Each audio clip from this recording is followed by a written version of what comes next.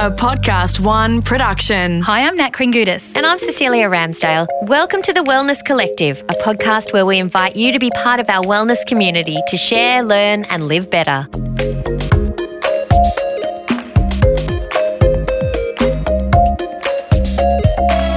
Here in the Wellness Collective, today's guest is an incredible woman. I mean, you might think I say that about everyone, but I'm not easily impressed. She really is. I think there's something for everyone in what she has to say as well, because her experiences are varied and very interesting. Hey, I was sick when you spoke to her, so I had to catch up on what she had to say. She is a scientist and her background is in genetics and, helping people to profile their genes to then be able to treat them. Absolutely amazing stuff, like almost science fiction. Yeah, Getting I know. to the point, it's like X-Files. Yeah, so you look at your DNA, look at what you are susceptible to, and then work out the best way to treat that situation so that you can get the best out of your life. Yeah, and if there's a problem, then looking at why there's a problem. So is there a mutation or a genetic defect or, it's wild. It's the next generation of healthcare. Like, this is where everything's moving. So it's pretty exciting that we could get her in the studio. Indeed. And one of the things that you brought up in that episode was epigenetics. Now, this is something I had no idea about, and you did explain it, but you've got a bit of a history with this particular subject, haven't you? Now, one day, a little while ago, yeah, I got myself in trouble. Now, what? You say that. Now, I've got all these ideas about what that trouble might have been. Well, do you remember when Angelina Jolie had her double mastectomy? Yes. And then, yes, okay. So I wrote a blog post about how, to me, that was a little bit insane because it's just the symptom, not actually the problem. And if you've got or predisposed to the BRCA gene, if you have the BRCA gene, then you're going to get breast cancer. It doesn't work like that. Basically, you may be predisposed, as we are going to learn, that just because you have the gene doesn't mean you're going to get breast cancer. No, and that we learned that there are ways that you can live and things that you can change about your lifestyle that can affect what's going to happen with those genes. Yeah, but how did you get into trouble? What did you actually say? Well, I wrote a whole blog post about it, and it was quite controversial at the time. Everyone was like, good on her, so she should. This is great for women. And I'm like, okay, I support her decision to do whatever is right for her. Yeah. But it's a little bit misleading to be saying we should all have our boobs chopped off to treat the war on breast cancer, because it doesn't work like that. Well, no, it's not one size fits all. Absolutely. And I was like, okay, well, if you remove your breast tissue, that cancer is only going to potentially manifest somewhere else in your reproductive system, because it's a system. It doesn't just end there. No. So I wrote a blog post about that. Did she read it? I don't know if she read it, but it went viral in a massive way. And I think it must have made its way onto some type of, or many, breast cancer forums. Yes. So I got absolutely ambushed, which was fine. I kind of asked for it. I put it out there and I was really happy with that. It gave me a great opportunity to speak to people. And obviously, that idea that, first we resist things and then, we're told that we're crazy, and then all of a sudden it just is accepted and it just is. And I feel like we're at that point now where we're kind of going, well, maybe it's not the option for everybody to just go and remove the, possible area of trouble. So in doing that, I was like, okay, I need some backup here because I've really got myself in some hot water, and there's a lot of nasty comments floating around. And so I recruited a few people, and Dr. Bruce Lipton was one of them. He is an amazing man. He's the godfather of epigenetics. He's been awarded basically the equivalent of the Nobel Peace Prize in being able to prove that our environment influences the way that our genes work. So that's what epigenetics is about? Yeah, that's what epigenetics is about. And he was one of the best interviews I'd ever done, but he was basically able to, way back, and this is a long time ago when, stem cell research was all first very new. It was quite controversial too, wasn't it? Remember when people were really unsure about how ethical it was and, what the repercussions would be? Poor old Dolly. Oh, that's Dolly the sheep. Dolly the sheep. She got a lot of bad publicity, didn't she? Oh, Dolly. Wasn't Dolly's fault. But anyway, he was able to explain it in such a beautiful way about how our environment has a massive influence on how our cells will replicate. So I have 3 dishes, genetically identical cells in each dish, but I change the environment, the culture medium, a little bit in each of the 3 dishes. In one dish, the cells form muscle. In one dish, the cells form bone. And in the third dish, the cells form fat cells.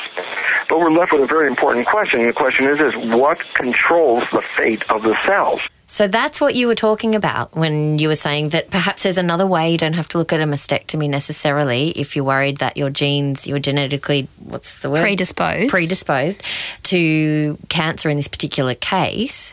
Exactly. And, it's all about, like you said, it's all about the environment. First of all, they were all genetically identical. So you can't start with the premise, they're genetically, destined to form this or this or this. The cells are controlled by the environment. It was the changes in the environment that led the cells into different pathways of development and behavior. So he's saying basically, yes, okay, there's the environment, but there's also the influence of how we think and what we do in our lifestyle. It's wild because it changes everything. To me, it changes everything. Well, I think we will come back with a whole extra Bruce podcast pretty soon because as we went through, I mean, you recorded this interview with him a couple of years ago and like you say, at the time it was groundbreaking, but listening to it, it's so interesting. He's talking about how, the environment that you provide for your cells is your blood and your brain chemistry then affects your blood and then, if you're feeling happy, that changes things. If you're feeling sad, that changes. So, yeah, it's a whole world. But, yeah, we need to talk about Denise and her experience because it really does link to this whole idea and her knowledge of this area and personally what happened to her. So my background is in genetics. I've got a PhD in something called Nutrigenomics, which is basically like nutritional biochemistry, so looking at how genes interact with our environment and our foods and things like that. So we got her in because she's got a phenomenal story about her thyroid, but when we started talking about who she was and what she did, we realised that she had a lot of info that linked back to what Bruce had to say. Exactly, and like I said, really cutting edge information that changes a lot of things for a lot of people.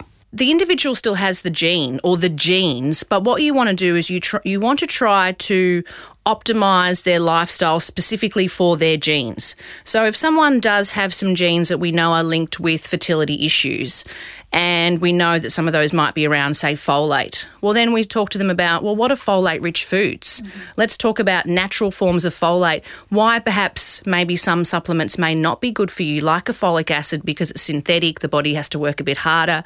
I'm not saying folic acid's bad for everyone, but we can sort of talk to individuals about their genes and what's best for them. So it's like tailor-made medicine, natural medicine. So she's a lady that has a scientific background. She is going to be very in tune with her own lifestyle and her own body and what she needs and so on. But she was in a situation where she had a thyroid problem. She came to you for some help. Yeah, and she was very open to exploring that. She knew that there's this beautiful mesh or this beautiful, I don't know, what do you call it? When you bring everything together, when you combine, ancient medicine with new knowledge, you get some remarkable results. And that was part of what Denise did as her job because she did a lot of fertility testing and stuff too that she told you all about, including some that was a bit, mucky. I used to do all that fun stuff. I used to ask the man to, we just need you to donate a bit of this and that. And hopefully my husband's not listening because I won't say his name, but you could imagine I had a lab when I met my husband, what he went through, the amount of testing. I'm like, I just need a bit of this because I'm setting up a new experiment.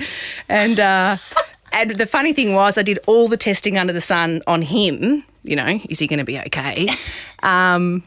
But then we found out when I was pregnant, I was really sick and unwell, and I kept blaming him, as you do. Even though we'd done all the testing, I was still like, this is definitely you. You have done this to me. Like, I feel like crap. And I was throwing up every day, and my mum wasn't sick. My brother's wives weren't sick, but his mum was. So I was like, it's definitely you. Yeah, well, that's true. But a lot of people get sick during pregnancy. So, I mean, that's one of those things, isn't it? Some people get morning sickness. I had a friend who really every single day, would vomit the entire time she was pregnant. But it was more than that, wasn't it, with Denise? It was, but she didn't know that, and that's why she kept on keeping on for that very reason. She just thought it was pregnancy related. Yeah. Actually, I had a thyroid condition. So despite doing all this genetic testing and semen analysis and bloods and everything on him, putting him through the ringer, because obviously I was amazing. Yeah, of course. I exercise, I eat well. You're a woman. Like, come on. But yeah, so I was the one that had the issues with, and we struggled during pregnancy. I was really, really sick. So how would they have figured out that it was actually a thyroid problem that was making her sick? Because like you say, in pregnancy, there can be so many things like preeclampsia, just a predisposition to morning sickness, hormonal things, sensitivity. I mean, I'm just making them up. You obviously know more than I do. But thyroid particularly, I don't know anything about a thyroid condition. The interesting thing about your thyroid is that every single cell in your body requires your thyroid to work. Okay. So you kind of can't get away with it being dodgy. And what tends to happen with your thyroid is that it either is overactive or it's underactive. But unlike other hormones in your body, it only secretes really small amounts of hormone that have a profound impact. So, you can get away with your blood sugar levels being out or, glucose being a bit dodgy because it's secreted in such large amounts. Whereas your thyroid, it's only a little bit. So, therefore, a little bit out of kilter has a big impact. Does that make sense? It's the less is more theory for the thyroid, is that what you're saying? Yeah, exactly. Yeah, okay. So what was out with Denise then that made everybody realise that's what it was? Well, we'll let Denise tell her story, but I think she started out okay. And I didn't feel too bad in first trimester. So everyone sort of talks about how rough first trimester is. It was really second trimester, and I started throwing up all the time. I just couldn't tolerate foods and smells and everything, anything really. And despite all my knowledge and my passion for healthy living, that was just way too hard. Like it was just anything with sugar and fat because my body just needed something. I wasn't keeping things down. So I was eating pretty poorly, stopped exercising, thought I was depressed actually. I was thinking there's something wrong with me. But really, I mean, pregnancy does such strange things to your body. And I was just thinking of bok choy as she was talking then, because bok choy made me want to vomit when I was pregnant. First time, you don't know what to expect. And so bok choy. Do you know what I used to do? When my husband would spray his deodorant in the morning, I had to hide under the covers until the coast was fully clear. It just used to send me bananas. Well, I love a cup of tea and I just couldn't even look at tea for the first trimester, so I know what she's talking about. But how do you know that there's a bigger problem, well, I guess? I mean, I guess it's called mother's intuition, right? I said to the obstetrician, I really do believe that if pregnancy was this bad, no one would have babies. I'm like, there's something wrong with me. I'm really struggling. And again, and my blood pressure was up and a couple of things, but nothing major. According to them anyway, because my thyroid hadn't been tested. Everything else was normal. So that's what's wrong. Is that the key to the story? Yeah, so obviously, standard tests were run. Yep. She was saying that it's feeling bad. Everyone's like, you're just pregnant. Poor love. Her thyroid was bung. So that's not a standard test that pregnant women have to go through? Unless they're predisposed or they already have thyroid issues. But it is becoming increasingly more common. So I would say that a lot of obstetricians now would probably have tested for thyroid if it had happened today. But of course, this happened to Denise a little while back. Yeah. And so, her diagnosis wasn't necessarily from her doctor. No, it wasn't standard, was it? No. And then at about 27 weeks gestation, I flew over to Adelaide. This is where I used to work at the Women's and Children's for a meeting. Got myself there and I walked in and they all just were like, whoa. Oh my God. They're like, you need to go to outpatients right now. I'm thinking, what do you mean? I've just flown all this way for this important meeting. And anyway, I had some bloods done and they picked it instantly. Like I was textbook. I don't even know how. I guess I was so sick I just didn't even see it. My nieces were calling me Auntie Popeyes, so I should have probably realised taken then. But I guess, and my friends were too kind and maybe my husband didn't want to make me feel bad because I did. I looked really bad. So you're saying that you had an overactive thyroid? Overactive. So I was hyper. I had Graves. So I had a tremor. I just thought I was hyperglycemic because every time I ate I would feel a bit better if I could keep it down. And because I wasn't keeping food down, I just thought the shake was from that. So, my eyes were bulging out. I had a tremor. I was quite skinny for someone who was so far along. But being a silly female, when everyone goes, oh, you're so tiny, you go, oh, yeah. Love 'em so that was just really silly of me.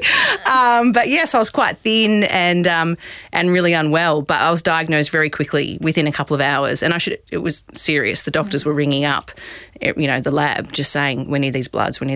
And I was diagnosed on the spot. My goodness, it sounds awful, those symptoms that she's just described. I mean, that's not part of pregnancy normally, so I feel for her that she was going through that and thinking that it was just normal to some extent. But can you explain, so she said Graves, is that the hyper... Yeah, so it's an autoimmune condition. It's kind of like almost the opposite to Hashimoto's. So Hashimoto's is also an autoimmune disease that is usually a result of a underactive thyroid. Mm-hmm. This is a result of an overactive thyroid. So, and how does it manifest in the body then? Well, it kind of speeds everything up, which is why she was skinny. It's why you have things like bulging eyes. You're a bit racy, very anxious. You can hear Denise telling her story. It's very making her speed up. Yeah. But you can also, imagine being pregnant and kind of putting down those feelings and how it was manifesting all back down to the fact that, I'm just pregnant, so this is the way it goes, when in actual fact it's not that at all. Usually the other way around. Exactly. Exactly. We'll be back after this short break where Denise is going to tell us that hospital was actually next on her agenda.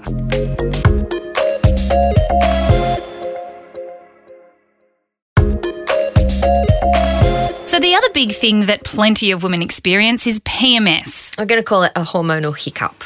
And it does hit some people hard and others not so much. Some months worse than others, all that kind of stuff. Now, a lot of doctors do prescribe the pill to combat the symptoms of PMS, don't they? But obviously that's, like you say, not going to the root. No, it's not fixing it. It's just treating the symptom. Yeah. Yes. So I did a little bit of online Google research. Oh, here we go. We'll see what they say. So I read that limiting your salt, sugar and caffeine intake can ease the symptoms of PMS because that will stop you bloating as much, and that can help for some reason. I guess maybe because you bloat a bit when you... So you tend to hold more fluid leading into the peak times of your hormones at play. So as you lead into ovulation and estrogen is sort of at its highest, your cells retain fluid as just something that happens. Same goes for when you lead into your period, which is when progesterone's high. So this is when you're feeling bloated.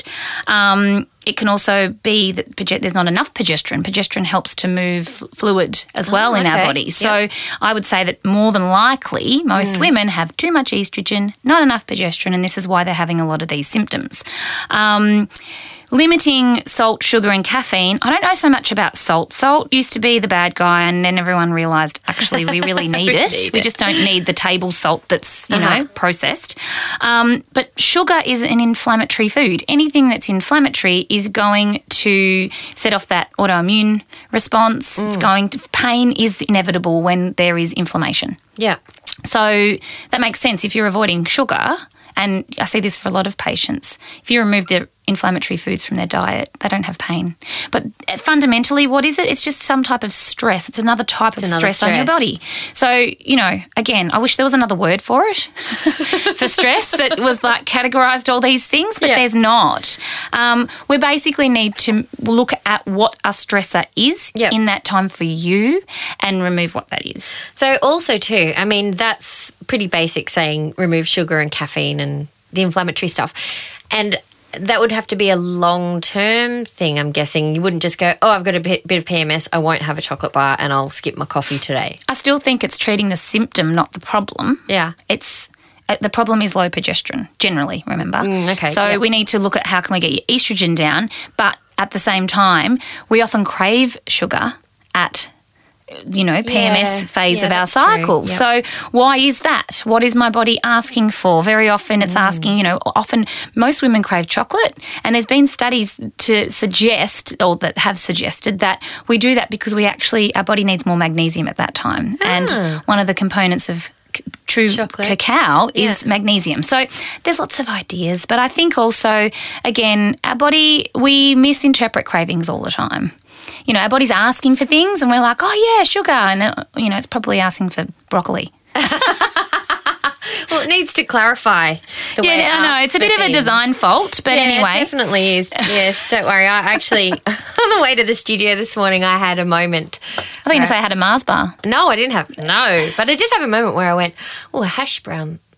No, what? Oh, see, What am I'm I a wild thinking? fan of potato cakes. So Maybe it was... I don't know. There's some potato carby, cakes, fatty, there's salty something. goodness in that whole... Anyway, let's get back to Yes. being healthy and good. So that's all good. Someone alerted me to the fact that there is a thing called perimenopause just recently. Mm-hmm. This does not sound fair at all. I did not realise this is a thing. I thought menopause, yes, that's off in the distance and we don't have to worry about that just yet. But perimenopause, what's that? Well, that's the change that starts to occur where our hormones begin to decline in the lead up to menopause. Mm-hmm. Generally starts from around 35 years of age. No. I don't know about you, but I can definitely feel the changes that have happened in my body. I tend to blame them on stress, though. I don't think that I'm perimenopausal, but I probably am. What changes, though? I just get, I guess, changes in my skin, changes in my... look at my hands now. cycles, They're starting to look like old lady hands. that sort of stuff. Yeah. Yeah, you know, you look at a picture of yourself, you're like, oh, yeah, there's a couple more wrinkles than what they were this time last year, which I'm fine with, but I definitely... Wisdom lines. Yeah, those. I think I smile too hard. But anyway...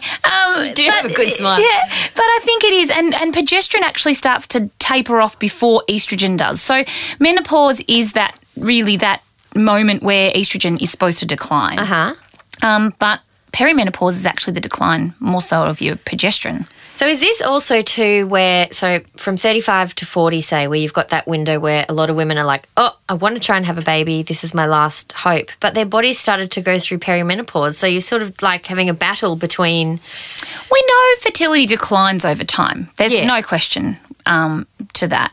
But yeah, I think this is, you know, we know that our egg quality declines in that time because our hormones change. It's supposed to be that way. It's not like it's a design fault. It's setting us up for the next, 8 years, the next transition.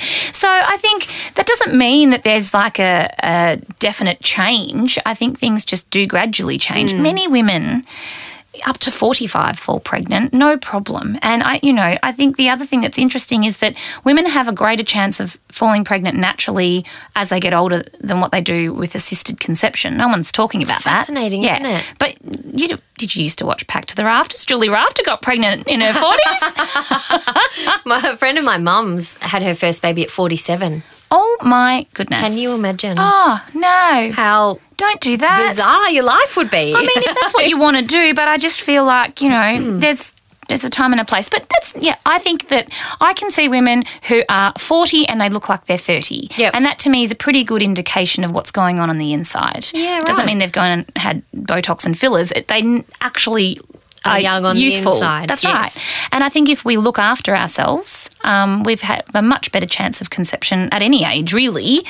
You put your best foot forward, you do the right thing, your chances are going to be higher than if you're not doing that, no matter what your age. Yeah, well, like anything with your body, isn't it? Yeah. So the hot flushes and the night sweats can start during perimenopause. I don't even want to say it. But the big thing that concerns me is memory problems. I did not know that when you go through menopause and even perimenopause, your memory starts to go. Guess why? Why? Progesterone again. Oh, gosh. Progesterone like a also, broken I know. record with this progesterone. Progesterone also has an impact on your thyroid, and your thyroid is very much at play with regulating your whole body. Yeah. And that is why the symptoms can be so wide and varied as well. Have they ever just decided to give estrogen to people with Alzheimer's to see if it makes a difference? I don't know. Oh, I should be a scientist. Yeah, there you go. Yeah. You've missed your calling. So when people say baby brain, when people are pregnant, that's got to be a real thing, surely. Does it ever leave, though? No. But I remember a doctor saying a while ago, I read something where they said, oh, no, it's not actually a thing. People say it, but it's tiredness and it's all the other things associated with being pregnant. But no way. I mean, if your hormones are doing backflips and working so hard to create a little person, there's no They're way working pretty that hard. your memory can't. True, and progesterone increases whilst you're pregnant, but you're supplying many things. I agree. Yeah, absolutely. There's so much of this stuff we still don't fully understand.